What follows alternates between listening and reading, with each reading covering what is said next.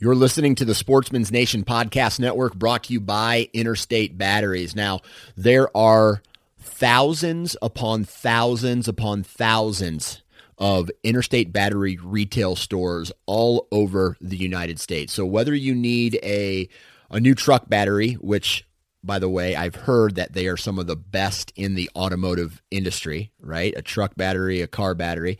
If you need batteries for something as simple as a remote control, or a unique battery for a rangefinder, or one of your children's toys, Interstate Batteries not only has those batteries available. If they don't have them, they can order them for you. Or if you need to find out more about a specific battery or the specs of a specific battery, stop into their retail store and talk with a battery specialist. These guys are very knowledgeable about what products they offer and what it is that you need for whatever battery you're looking for. So stop in to a local retail store or visit interstatebatteries.com to learn more about their company, the batteries that they offer, and a whole bunch of other stuff. So check out interstatebatteries.com. Interstate Batteries, outrageously dependable. Welcome, folks, to the Freshwater Bite Podcast, your source for everything freshwater fishing. I'm your host, Lee Kleino, and on this podcast, you will hear from diehard anglers like yourself, the backstories of those anglers, techniques they use, gear reviews, and everything in between. So if you like fishing, turn it up, because this episode's about to kick off right now.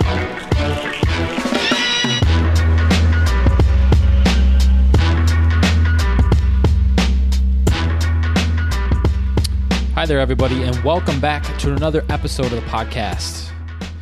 As always, I hope you guys are doing well. And on this episode, I have back on a guest, Joe Testa from Freshwater Therapy, which is a guiding service that Joe runs out of both Michigan and over in the state of New York.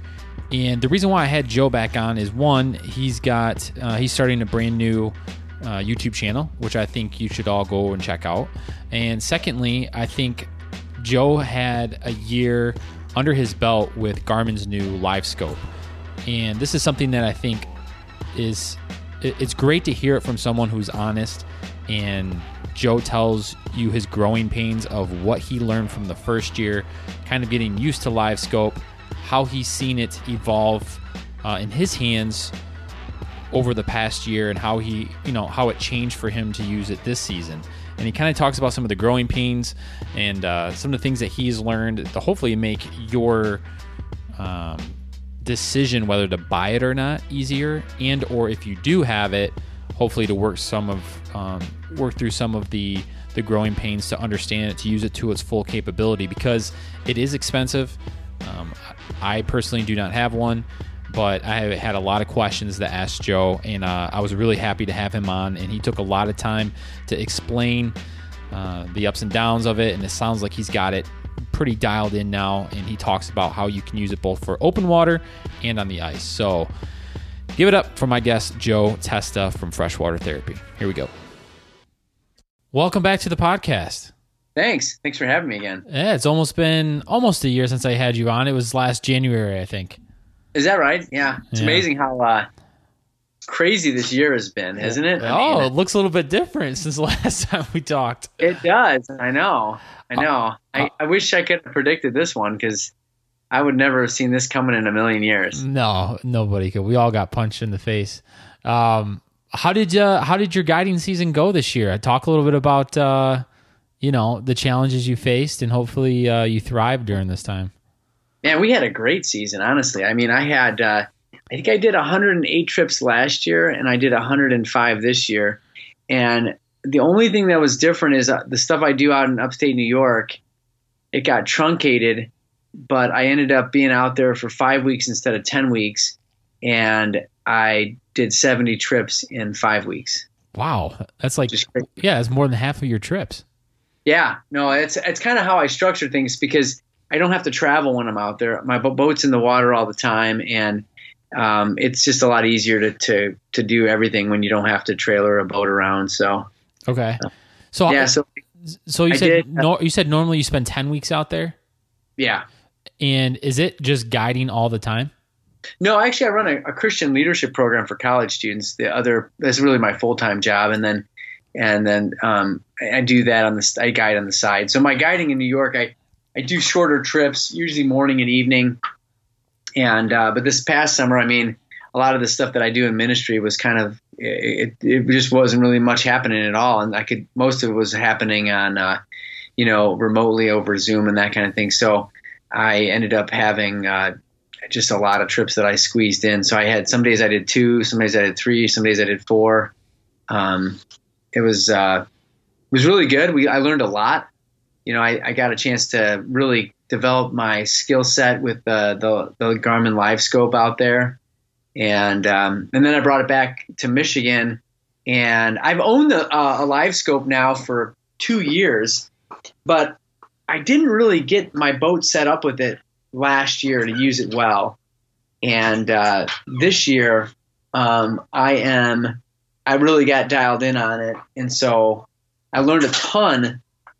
And I just think like that was probably one of the most exciting things for me is just all of the learning that went on, just watching how fish are responding to the things we're doing. So yeah, I could talk for a long time on it, honestly. No, that's great. This is a great spot to start, actually. So rewind a little bit. Talk about your last year's setup for your LiveScope versus this year, and kind of like what you learned between the 2 seasons or between the 2 years. Okay, so one of the things that was different last year is I had it mounted to the shaft of just my trolling motor, and I had a Minn Kota Ultrex that I sold, and I bought the Garmin Force this year, and I did that just to simplify things. Not that the Ultrex, my experience with the Ultrex wasn't bad, but when you put the transducer on the shaft of the trolling motor, and you use an anchor feature, the motor is going to move as it's trying to stay on a spot. Right. And so what you have is this panning back and forth, and you're not getting a lock on your lure or your jig or whatever you're fishing with. And so it's really easy to kind of just become a little bit frustrated with it and not use it a lot. And so what I did this year is I bought a separate mount that actually attaches to the trolling motor. It attaches to kind of the neck of the trolling motor, if you will.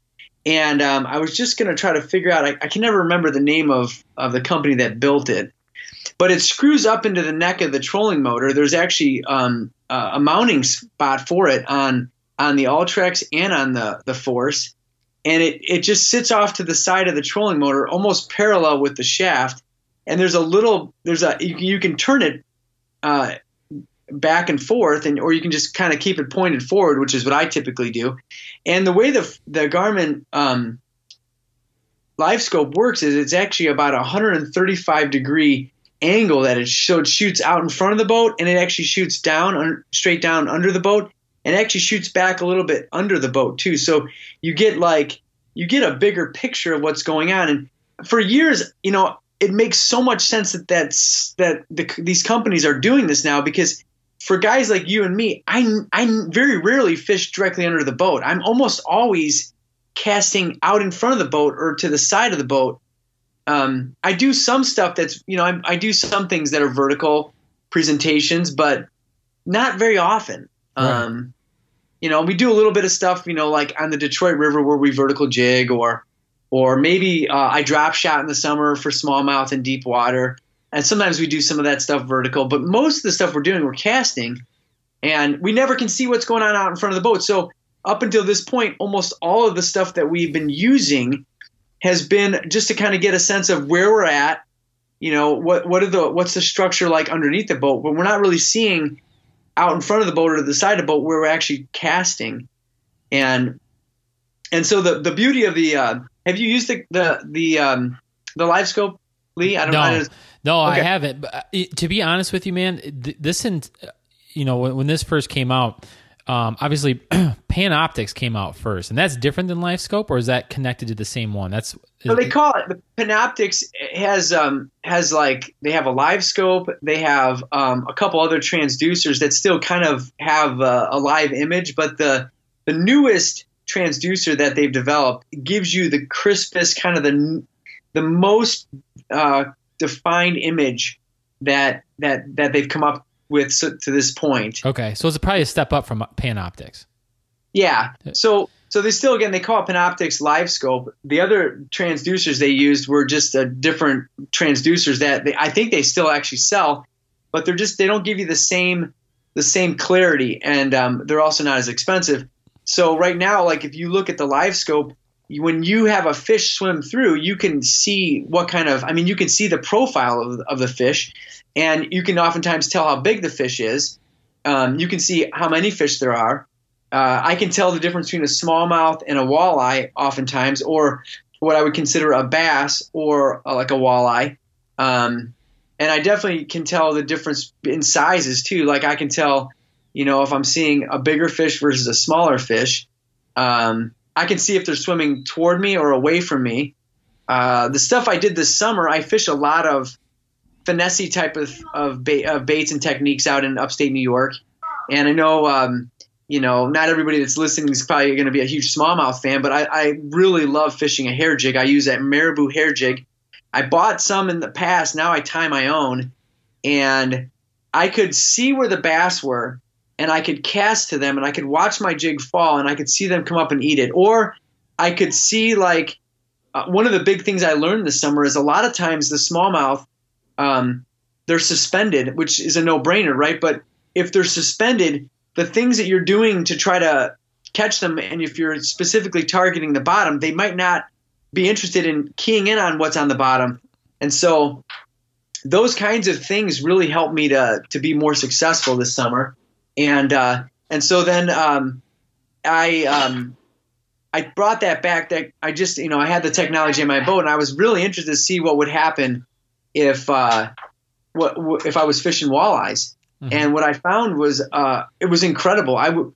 Some of my first experiences on the water this fall with walleye fishing, we saw a lot of walleyes interacting with our baits. And so we were throwing, jerk baits, and I'd have 5 walleyes chasing my jerk baits, and they would kind of be like swimming in and around the jerk bait. And if you had that happen, you knew you were going to get bit. You knew if you had more than one fish on the screen, something was going to happen.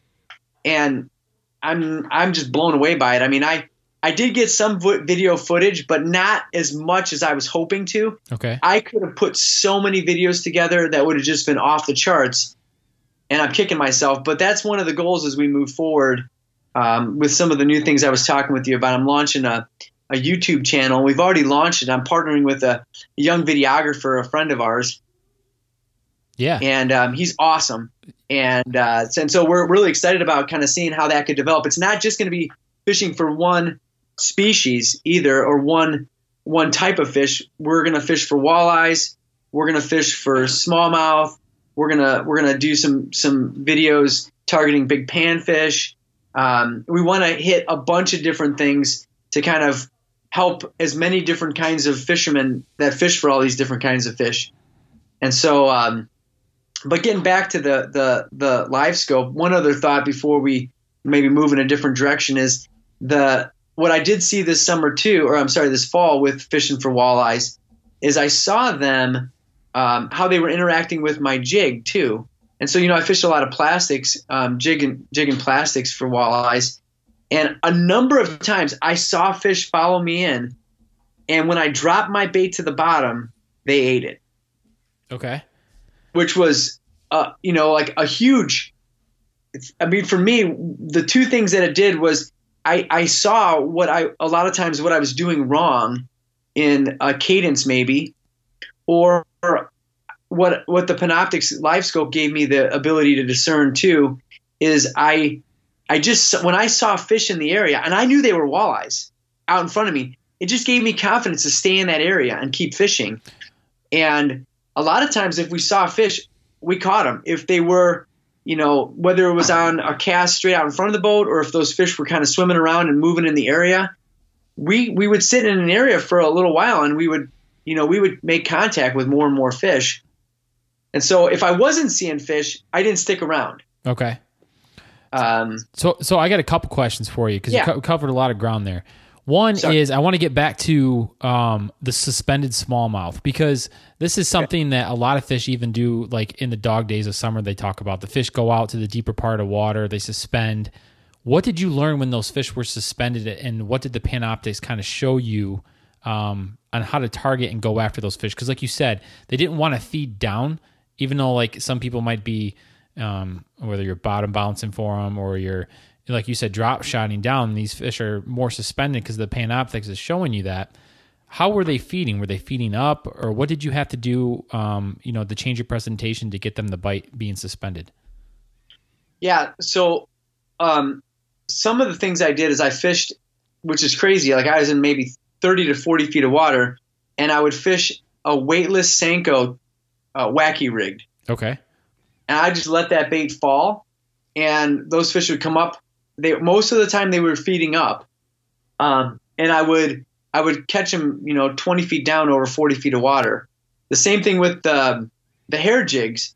Hair jig, doesn't necessarily need to be fished on the bottom, and so I was playing the game where a lot of times I was fishing vertical, and I would hold the hair jig above them. So if I saw fish, let's say down 30 feet in 40 feet of water, I would let my hair jig go down 25 feet, and I just keep it above them. And they would come up just like you would think about fishing, like when you ice fish, you kind of lift the bait up in the water column. The same thing holds true in the summer too. And that's what Panoptix is to me. Like I'm thinking as you were describing it and going through, or I'm sorry, LiveScope, and you're going through and describing it, to me, it's relating right back to ice fishing for me, because you're seeing a live view of what those fish and how they are reacting to your bait. And that's usually the difference. A lot of the time in the wintertime, with the fish being so, finicky and or just not as active because of the colder temperatures or whatever, to get them to react, you have to sit there and look at your, your unit to see how they're reacting to the bait. Are they biting it on the bottom because you're disturbing the bottom? Are they feeding up? Are you just setting it in front of them and giving it a couple twitches here and there? I feel like the LiveScope is doing that for you now in the summertime, where and other times too, where it's like your traditional methods aren't working. What can this LiveScope now tell me, give me advantage over something that I if I didn't have it in the past, or somebody else, the boat next to me who's not getting bit, how can I get those fish to react? Yeah, I think it's a really good way of trying to define it. Like, we're using a LiveScope very similarly in the summer as what we would do when we ice fish in the winter. And honestly, my LiveScope, I bought another one, so I have one on my boat and I have the bundle as well. And what it did for me ice fishing last year was incredible as well. It just, it gives me this idea of I get a lot more information and data than I get from my Vexilar. And I love the Vexilar, don't get me wrong. Yeah. But I had fish screaming in, and I would have thought for sure they were northerns, because they would come in just charge in like crazy out of nowhere, and they'd hit me last winter, and they were walleyes, and you could see just how aggressive they were. Mm-hmm. And I would never have guessed that a walleye would be that aggressive in the winter. And I had fish reject me. And I was much more confident about what was rejecting me too, just based on the profile of the fish that would come through. And the same thing again, Lee, when I had multiple fish on the screen, I knew I was going to get bit, right? Just based on the competition factor. What is the range of the LiveScope? So I've got this cone angle out in front of me and down below. How far, like in your opinion, that in your experience of what you've seen, how effective, or what is the range the most effective where you can see the fish, clear enough without it getting too far out from the boat? Like, what's the sweet spot if you were to say? Well, yeah, I'm still playing with a lot of those features, and I listen to a lot of these guys that are like some of the more advanced pros that are fishing like the Elite Series or whatever, and how they set their LiveScope up. Yeah. But a lot of the times, like on when I'm walleye fishing, I'm probably fishing between 8 and 15 feet of water, and so when I'm in that kind of depth, I can see, like, I usually have my range set up about 50 or 60 feet out in front of the boat. Okay. Which is a little bit less than a full cast. I can make a longer cast than that a lot of times.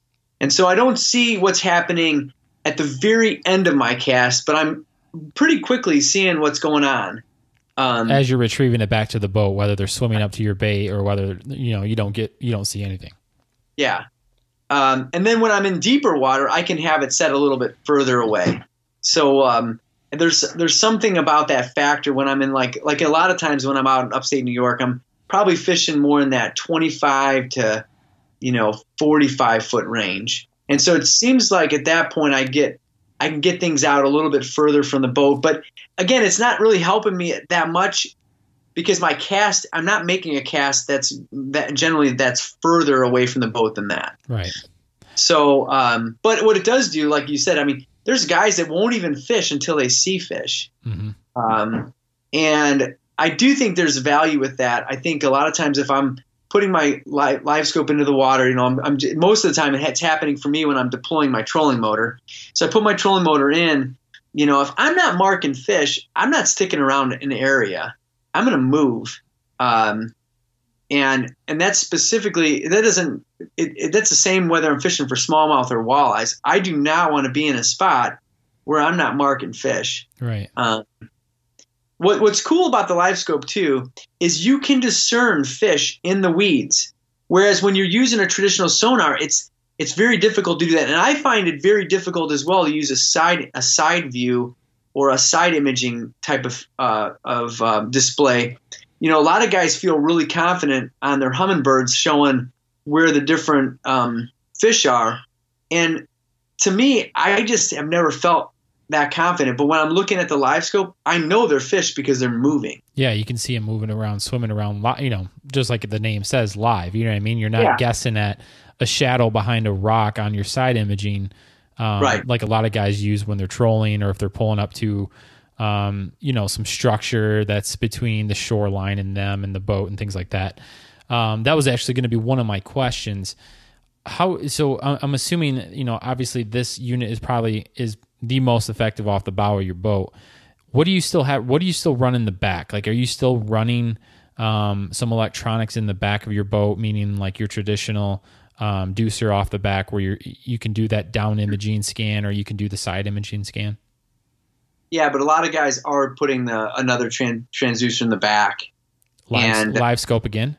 A live scope in the back too, because they can see fish off to the side of the boat as they're trolling or running planer boards. Okay. They can. A lot of times, guys are using especially if you have a tiller style boat. Yep. You'll see guys that'll put their transducer.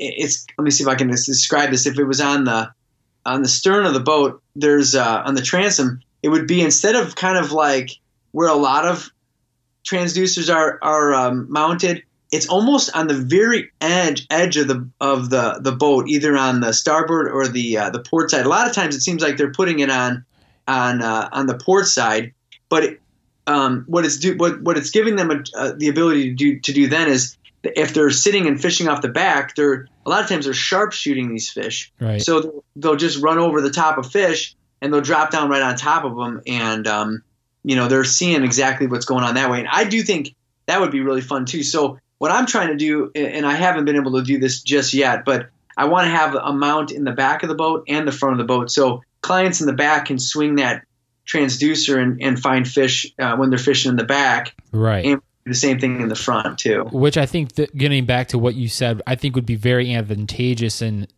I guess would be more enjoyable for your clients who might not fish all the time, especially like on the Detroit River. If you think about it, you've got a live scope on the front and a live scope on the back, and if you've got a screen that those clients can watch while on the river and see the fish swim around and come up to their lure, it's almost like at that point a video game. You know what I mean? Like they're just I would think they would really enjoy that.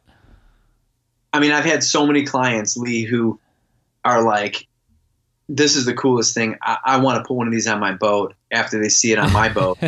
And some of them are friends of mine that just came fishing with me and are actual fishermen. In fact, the guy just bought a unit today, and he is a very intelligent, very experienced fisherman. I've learned a lot from him. And he saw the way that this this technology works. And we were fishing for perch and walleyes this fall together. And, he could see how the fish were interacting with his bait. And he just knew when he saw a fish come and was like right on his bait, it just prepared him to get bit. Right. The other thing, Lee, I wanted to kind of share, and I obviously I'm really excited about this, so you have to kind of direct this conversation a little bit. But the way these walleyes would interact with my jig, every time I would snap that jig up, they would get really aggressive. They'd come up to it, and then they'd kind of slow down as that bait would fall. And then I do it. I lift the jig again, and it would just trigger them again. They'd come in, and they didn't always commit. But the other thing I saw is you would almost, as you were pulling that jig through the weeds, or as you were, snapping it through the weeds, you'd almost see the weeds like move as a fish. I almost pictured it was like a hound dog coming in. Like parting the weeds, you mean, as it goes through it? Parting the weeds. I mean, I'm not even kidding you. That's how I would visually see it. Yeah. So sometimes the fish would just, they demanded that bait hit the bottom. Like, I can't tell you how many times this fall when we were out that you wouldn't get bit unless your jig hit the bottom and sat on the bottom sometimes. And if you could hold it on the bottom for a second or two, a lot of times you get crushed. Whereas in the past, I was working it too fast. I would hit the bottom and snap it up, hit the bottom, but I wouldn't let it sit on the bottom. Well, yeah, and then you don't know how long to leave it on the bottom, like you said, because obviously you don't know if the fish is following your lure. So right. In the past where you're like, that's not working, I'm going to rip it back up and, pop it back up again. If that fish is hovering around by your lure and it's staying right there on the pause, I would leave it there a little bit and give it little subtle ones. I mean, if it's not scaring the fish off, then from there you start to say, okay, no more hard rips. Okay, when it's on the bottom, I can wait up to as long as 5 seconds and the fish is still there. You know what I mean? So now you start to X off and, cross off things that in your mind are either working or not working. And then that's when you can kind of get your cadence and your pattern down. It's really, you just nailed it. It comes down to, for me, we built a lot of confidence in knowing what the fish wanted, not from just a trial and error thing, but actually from a visual discernment of what was going on, in real life. Right.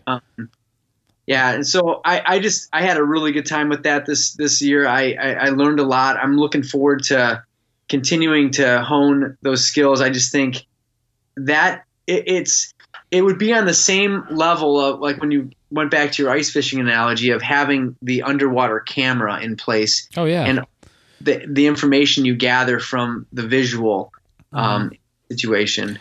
I'm still a huge advocate of the underwater camera when it comes to ice fishing. I do use it in open water too for other things, just to like look at structure. But something with like a live scope would tell me a lot of what I would need to know and not have to bust out the camera, because in a boat it is a pain in the butt, and I don't get my camera out and ice fishing until after I've already dropped my Markham in there, meaning that I've got my depth. I can kind of mark structure a little bit on my Markham. I'm seeing fish down there. And if I know I've got aggressive fish, then I'm going to set up, the shack or the shanty for a little while. I'm going to leave it there. And that's when I kind of get more settled in and put the camera down there. And now I start to find out what kind of fish are down there, what kind of structure is it, what bait fish am I seeing? And then how are those fish reacting to my lure? Because that's when I start to, go through my box to say, all right, they're not into spoons right now. They're into jig and wraps or whatever it is. They're in the live bait. And that's how I kind of started manipulating it that way. I think the live scope gives you a real fast, and listen, I have zero experience with this, but I'm just talking to you. I can see your enthusiasm in some way that I would like to use it. You're getting that real time feedback. Like you're saying, you don't have to get out the camera, and it's telling you exactly what you can do. You can either stay there or you can move on. Because the other thing too is you can find fish, but if you got fish that aren't reacting to anything, there's pods and big bodies of water where you're going to be on fish and they're just not interested, or they're not reacting to your baits or whatever it is. Now you can drive around and find that school of fish that's more aggressive, or they got the feedbacks on or whatever it is. And then you don't have to waste your time on those fish. Yeah. it's really true. I mean, I haven't experienced a lot of the things that I've watched other guys do, when I look at, like, when I watch a YouTube channel, but I'm interested in going out into a basin on a lake in the winter and just putting my unit down and just panning an entire area. And then, like, you can get it on your screen. There's a grid that sets up, and you can literally say, cast or go and drill a hole, 50 feet over in that direction. And, you drill your holes over there, and then you make your move over to that area, and then you put the live scope down, and you see where the fish are at compared to where you just drilled. Right. It's a time saving tool that instead of just randomly drilling a bunch of holes, you're actually strategically moving to where the fish are and fishing for fish that are there. Well, Joe, think about the other thing. The waters that you and I fish up in the Traverse area, how clear they are. A big thing that's, a disadvantage to us, especially when we're trying to catch walleye, for instance, on, Lake Leelanau or whatever, that water is so clear at times that a lot of the times, you're going to spook the fish if you get them too close to the boat in super clear water, especially walleye. So if you got something like Panoptix in live scope, you can cast that way out there, see how they're reacting out there. You don't have to get any closer to those fish. You know what I'm saying? Like, you can keep them away from the boat, and that's where you're going to catch them out there, rather than having to drive up closer to see what's underneath the boat traditionally in the past. You know what I mean? When that crystal, I totally know what you mean. Yeah, and that crystal clear water that I always thought is awesome to look at and swim in and look at, but for an angler sometimes when it was really clear, that could be tough bite to get on. Yeah, we had some experiences this summer, and I don't fish a lot because of the whole scenario of this pandemic. I was around longer this summer than I normally am, and I had more experiences on some of those lakes that you were talking about, and I was amazed at how good they were. I know that the mayfly hatch knocks things down quite a bit, but like after that the mayfly hatch just kind of died down a little bit. We found the fish to be very accessible, and the water was gin clear. And I thought we'd have an algae bloom a lot earlier in the summer, but that water was clear up until I left for New York, and I didn't leave until about the first or second week of July. And a lot of the times we were fishing, we were throwing a jerk bait or whatever. I couldn't believe how many fish I had follow that bait. And now I wasn't at that point. I don't think I was using, really capitalizing on the Panoptix, the live scope, but I'm just saying it was like, you're right. I mean, a lot of times if we can catch fish away from the boat, we're going to be more successful. Mm-hmm. And if we can stay away from the structure that we're hitting and cast to the fish, we're going to have a lot more success in what we're trying to do. I will tell you this too, like that, when I was mentioning watching those fish follow that jerkbait in this fall, what we would do is when we would catch some fish, it was inevitable that you would almost always spook, even if they were away from the boat, things would get spooked out a little bit. Mm-hmm. You stayed in that same area and just made your cast to the one side or the other side, you'd find that school again. They didn't go very far away. And so what I was learning in that scenario again was as I would just swing the head of my Panoptix, my live scope, just a little bit to one way or the other, and I would be able to find that school again and key in on them. And that was helpful to do because a lot of times you just wonder, like, why would we catch a couple fish and then all of a sudden we're not catching fish anymore? Right. Well, they're still there. They just have moved a little bit one way or the other. Right. Well, anyway, it was really cool. I just had such a good time with that. It was every time I put that thing in the water, I was just kind of soaking up as much as I could soak up. In fact, I liked it so much that I would consider buying another electronics just so I could have a map and the live scope up at the same time, a full live scope screen and a full map in the front of the boat. Yeah, I mean, this is good that we're dissecting this because I think a lot of folks have the questions about the live scope, and I'm going to ask a couple from now. I'm just thinking more of like, a traditional angler who, let's say on big bodies of water where they need maps, they need to be able to still troll and scan and things like that. does this transducer for live scope only do live scope things, meaning like the scan out in the front and down in the boat, underneath the boat a little bit? Like, can it go back and jump back to a traditional sonar? I don't think it can. I think it just gives you that feature, but it really replaces the need for a traditional sonar. Okay. Again, it's just the position of where you're going to put that unit, and they are expensive. I mean, I will say that too. For me, I think I've kind of gotten lost in how much I've been benefited rather than how much I've spent on this stuff. Okay. And that's why I've even mentioned I'm thinking about mounting something to the back of my boat as well, just to have the ability to have something in the back and the front. And I would imagine there's got to be some kind of economical way to set up your boat, so you don't have to have the biggest screen on off the bow and at the helm of their boat. Like, you can, I would imagine, like you said, like when you want to do your Panoptics, you probably maybe have your bigger screen up on the bow when you're casting or whatever it is, and then you can have a 7 or a 9-inch screen, at the helm when you're driving for mapping or whatever.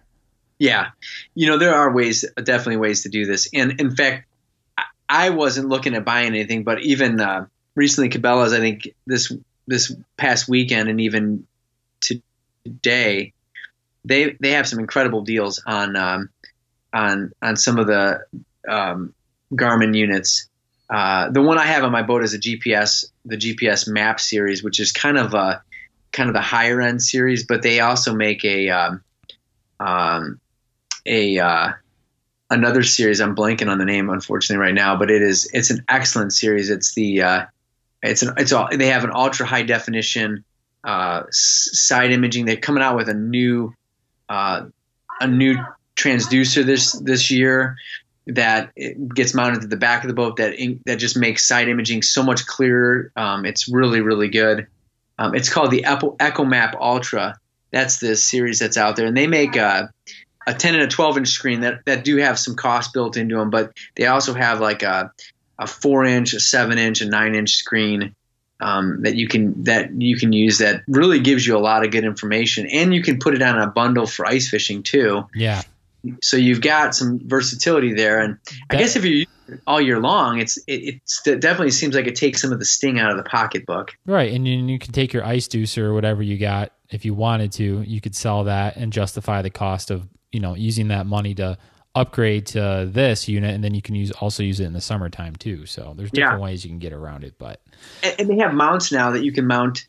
I mentioned the one I have that's connected to my trolling motor, but they have a mounting system that can go on a number of different like rails or brackets or tracks on your boat, and they have a little ram mount that goes out 6 to 9 inches, and then it connects to a pole that goes right into the water and has a mounting space for your live scope transducer on it. So anyway, I know that the one other thing I wanted to mention was this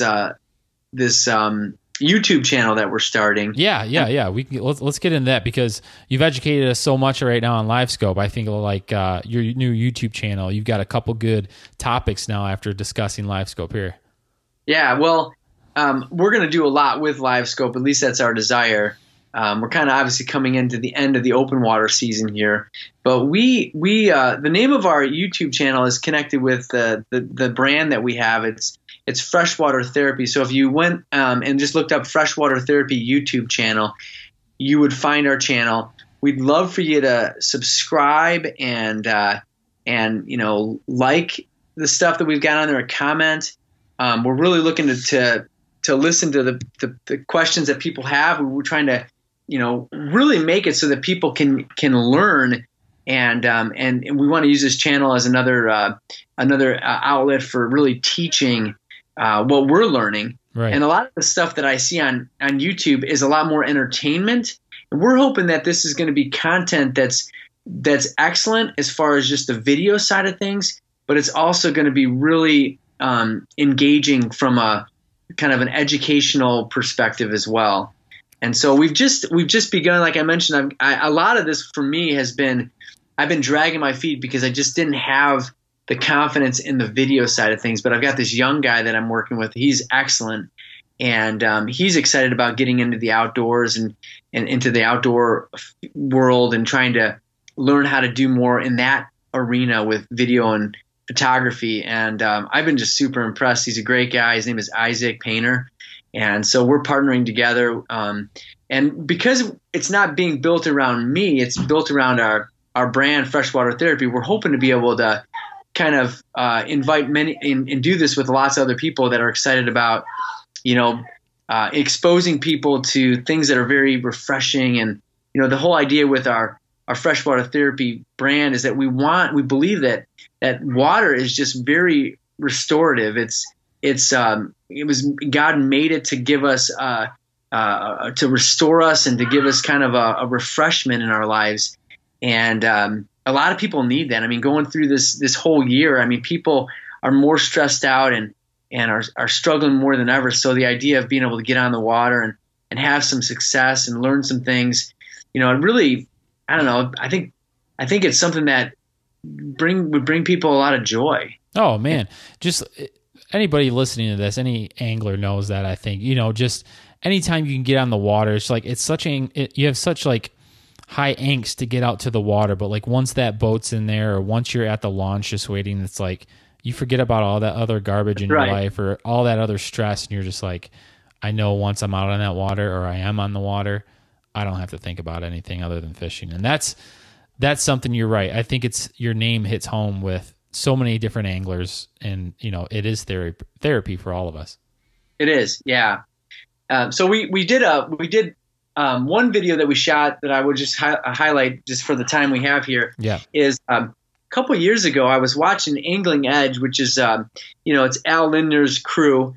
And I think Jeremy Smith and Dan Lindner were on, and they were doing this episode on throwing Rapala ultralight cranks for panfish, specifically big bluegills. And we started to use these crankbaits, and we've had so much fun fishing for panfish with them. And so we got to shoot a video, and it turned out really well. I mean, we only had an afternoon, and we just caught and released a ton of big crappies and some really nice bluegills and had a blast. And what we've noticed is we've kind of been doing this technique for like maybe, I don't know, I think probably the last 5 trips we've had that we've gone out and fished, we've primarily been fishing for panfish. I did want to catch a walleye on one of these lakes that we were fishing on, and I did catch one, which was great. And I caught it on that little ultralight crankbait.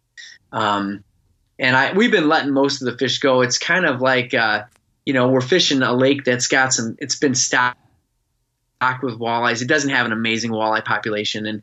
And it's not like going and fishing some of the lakes like you mentioned up in the Traverse City area or even the Great Lakes. And so I've always encouraged, the people that fish with me on guide trips, especially when we're fishing smaller inland lakes, we try to not think about keeping limits of fish. We try to think about keeping enough for a meal and letting everything else go.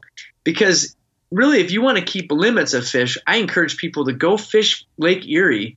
That's just full of millions and millions and millions of walleyes. Right. You're not going to hurt the walleye population there, or the Saginaw River, Saginaw Bay system, which is just so full of fish that they've increased the limits just because they're afraid of a crash happening. And so anyway, this latest video that we put together, we really like it. There are definitely some things we could have done, and we've already been thinking about how we can improve. You don't nail everything as you're, kind of just, we're still kind of new in this process, but we really had a lot of fun with it, and it gives some good information. No, I enjoyed your guys' video because, cool. The beginning of the video, it kind of like when you guys first got out there, obviously you weren't too far from the launch, but you were catching fish right away on that technique. You started off with some northern pike, and then you started to get into the panfish, and when you guys were on them, you guys were hammering them. You know what I mean? So Yeah. I found, exactly what you were saying. Like you guys were very, straight and to the point. I thought your audio was good. And I feel like when you make a YouTube video, the quality of some of the little things that some people might overlook, like good audio and, you know what I mean? Like getting the right shots and things like that. Don't over stress about it, but I think you're doing everything that keeps my attention, at least that I can say. And I think, just like on this podcast, if I had crappy audio, I don't think too many people would listen to it. So I try to, put a lot of time and effort into, editing these episodes and making sure the audio is good and, buying higher equipment and things like that. But, no, man, it was great. I've been enjoying it. So I wanted to talk a little bit about that. Like, how have you been enjoying the process of YouTube, and what do you think about it so far? Well, again, like I think a lot of it has been a real joy because I've got a really good guy working with me, and so we've had ideas for years. I mean, my desk right now is cluttered with action cameras and all kinds of batteries and cords and everything else. Yeah, SD cards and things that I'm just like. But when it comes down to it, the editing process is so. For me, it's just there's such a learning curve that for this young guy, for Isaac, he just throws this stuff together and it's so well done. And he does it quick. We shot 6 videos one day in my garage, just tips and tricks and just some of the promo stuff that we wanted to do. And he had them all edited and ready to go by the next week. And we were going to kind of, we just put them together so that we'd have some content on some of the weeks when, we're kind of in this in-between season. We're supposed to get some snow tomorrow. Like some of these days, it doesn't get that exciting to take the boat out. Right. We did get out yesterday and we fished the crankbait technique for panfish. And I kid you not, we caught well over 50 crappies and bluegills. And we were only out for, I don't know, about 4 hours. And we only kept a hand. We didn't keep any in that video, but we kept a handful for a meal last time. And we let all the big panfish go. We always try to encourage people, let your big bluegills go, let the big crappies go. Specifically the bluegills, though, we got to protect the males.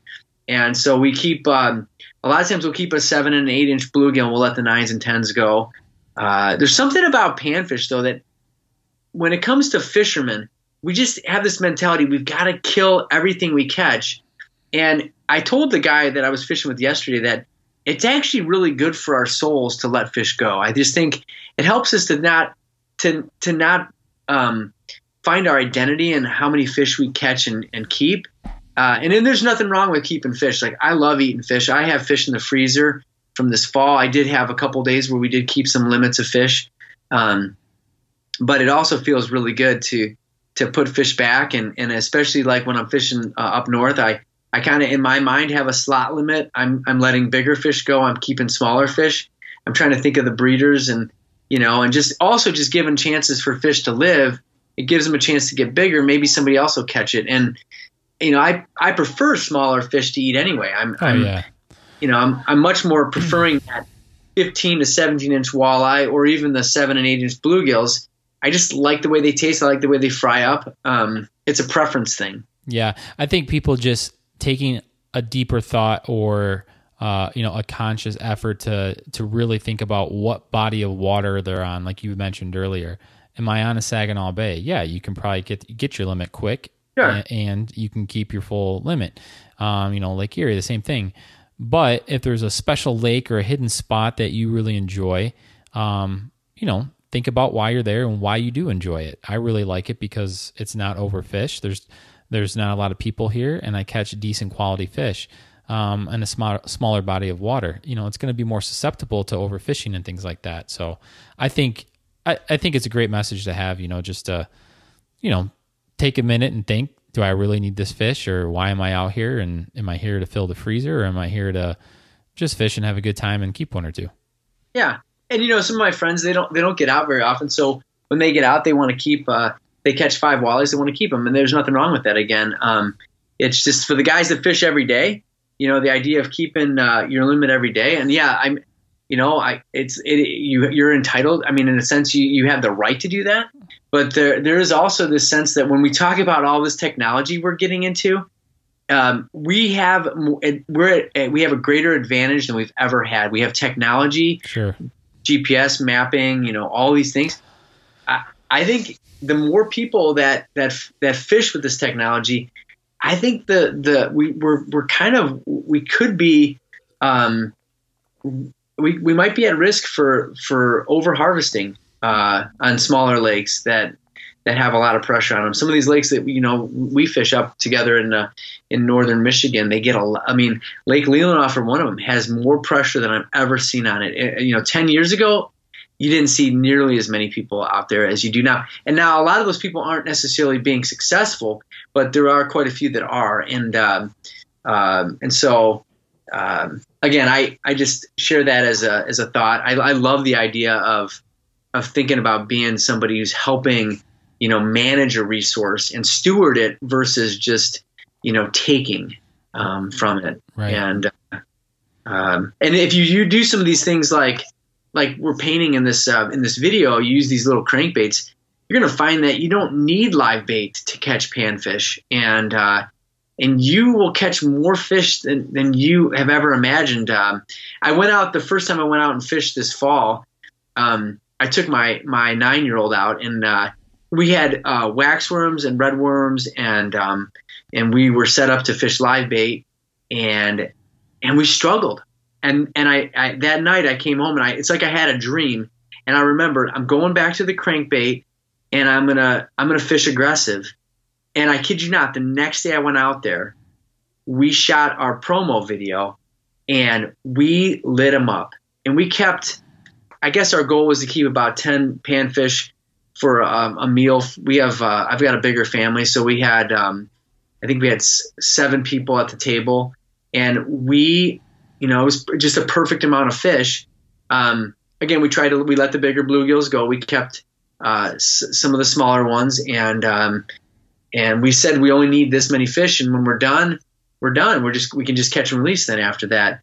But it was really cool to kind of make some changes, and we went back to more of an aggressive approach, and it was well worth it. And so I've been using that strategy now. I don't know why I forgot about it, but a lot of times you get kind of stuck on fishing one way of fishing for let's say I'm fishing walleyes all fall, and then I make a transition to something else. I forget about the strategies that I've been employing, in past seasons for those type of fish. And so I just kind of had to get refreshed a little bit, and it was a lot of fun. It's been a really fun fall. Yeah, man. I mean, I'm looking forward to, more videos that you got coming out, and I think you've got the right platform and attitude to do so. So I think, YouTube is something, obviously everybody knows it's a crowded space, but it's all about making it your own, and, in order to stand out and things like that. And at the end of the day, I think you'll be successful as long as you stick with it and just throw content out. Yeah, I think that's our goal. And, we're going to have some fun with it, I think. And so the other thing that's really neat about it is I got to sit down with my wife, and instead of just telling her about how our day went, I got to show her what it was like. I was fishing the whole time. Yeah, but it was kind of like a video log, and so I'm going to be able to use some of these things too. And I'll go, okay, the water temperature was this temperature, and this is what we were using, and this is where we were fishing. Can I see those same type of scenarios set up in this other lake? I think I can, so those are the kinds of things that I'm trying to do, is I'm taking the things we're learning in one body of water and seeing how they play out in another body of water for the same species, or for even a different species. Like those little crankbaits, they catch everything. I mean, you catch walleyes on them, you catch northerns on them, you catch big panfish on them. I mean, it's just like everything eats small prey, right, or small forage, I should say. So, well, and the fall is a great time of year to do that, because they're trying to put on the feed bag. So anything that's swimming in front of their face, for the most part, that they can make an easy effort to gobble up, they're going to do it. And yeah, I like how you put in the YouTube video down in the notes a disclaimer, like when you put the link for what bait you were using, you're like, buy a couple of them because pike love them, they'll snap you off. Oh man. Well, you saw in that video, yeah, I lost one to a northern, and it was funny because I was like, "Oh, that felt like a fish for sure." And then all of a sudden, my line went limp, and follow your leader up, and you can feel the tooth mark and abrasions on your leader. Exactly.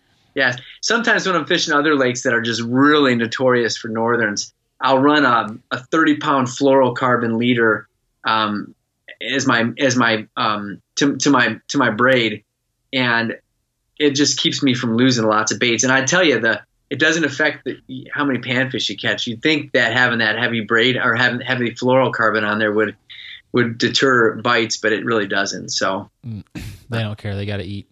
Yeah, that's right. Yeah, and the same in the spring or the summer when you're fishing for panfish too. You just get to keep more of your lures. Well, hey man, I want to thank you for coming on the podcast. You bet.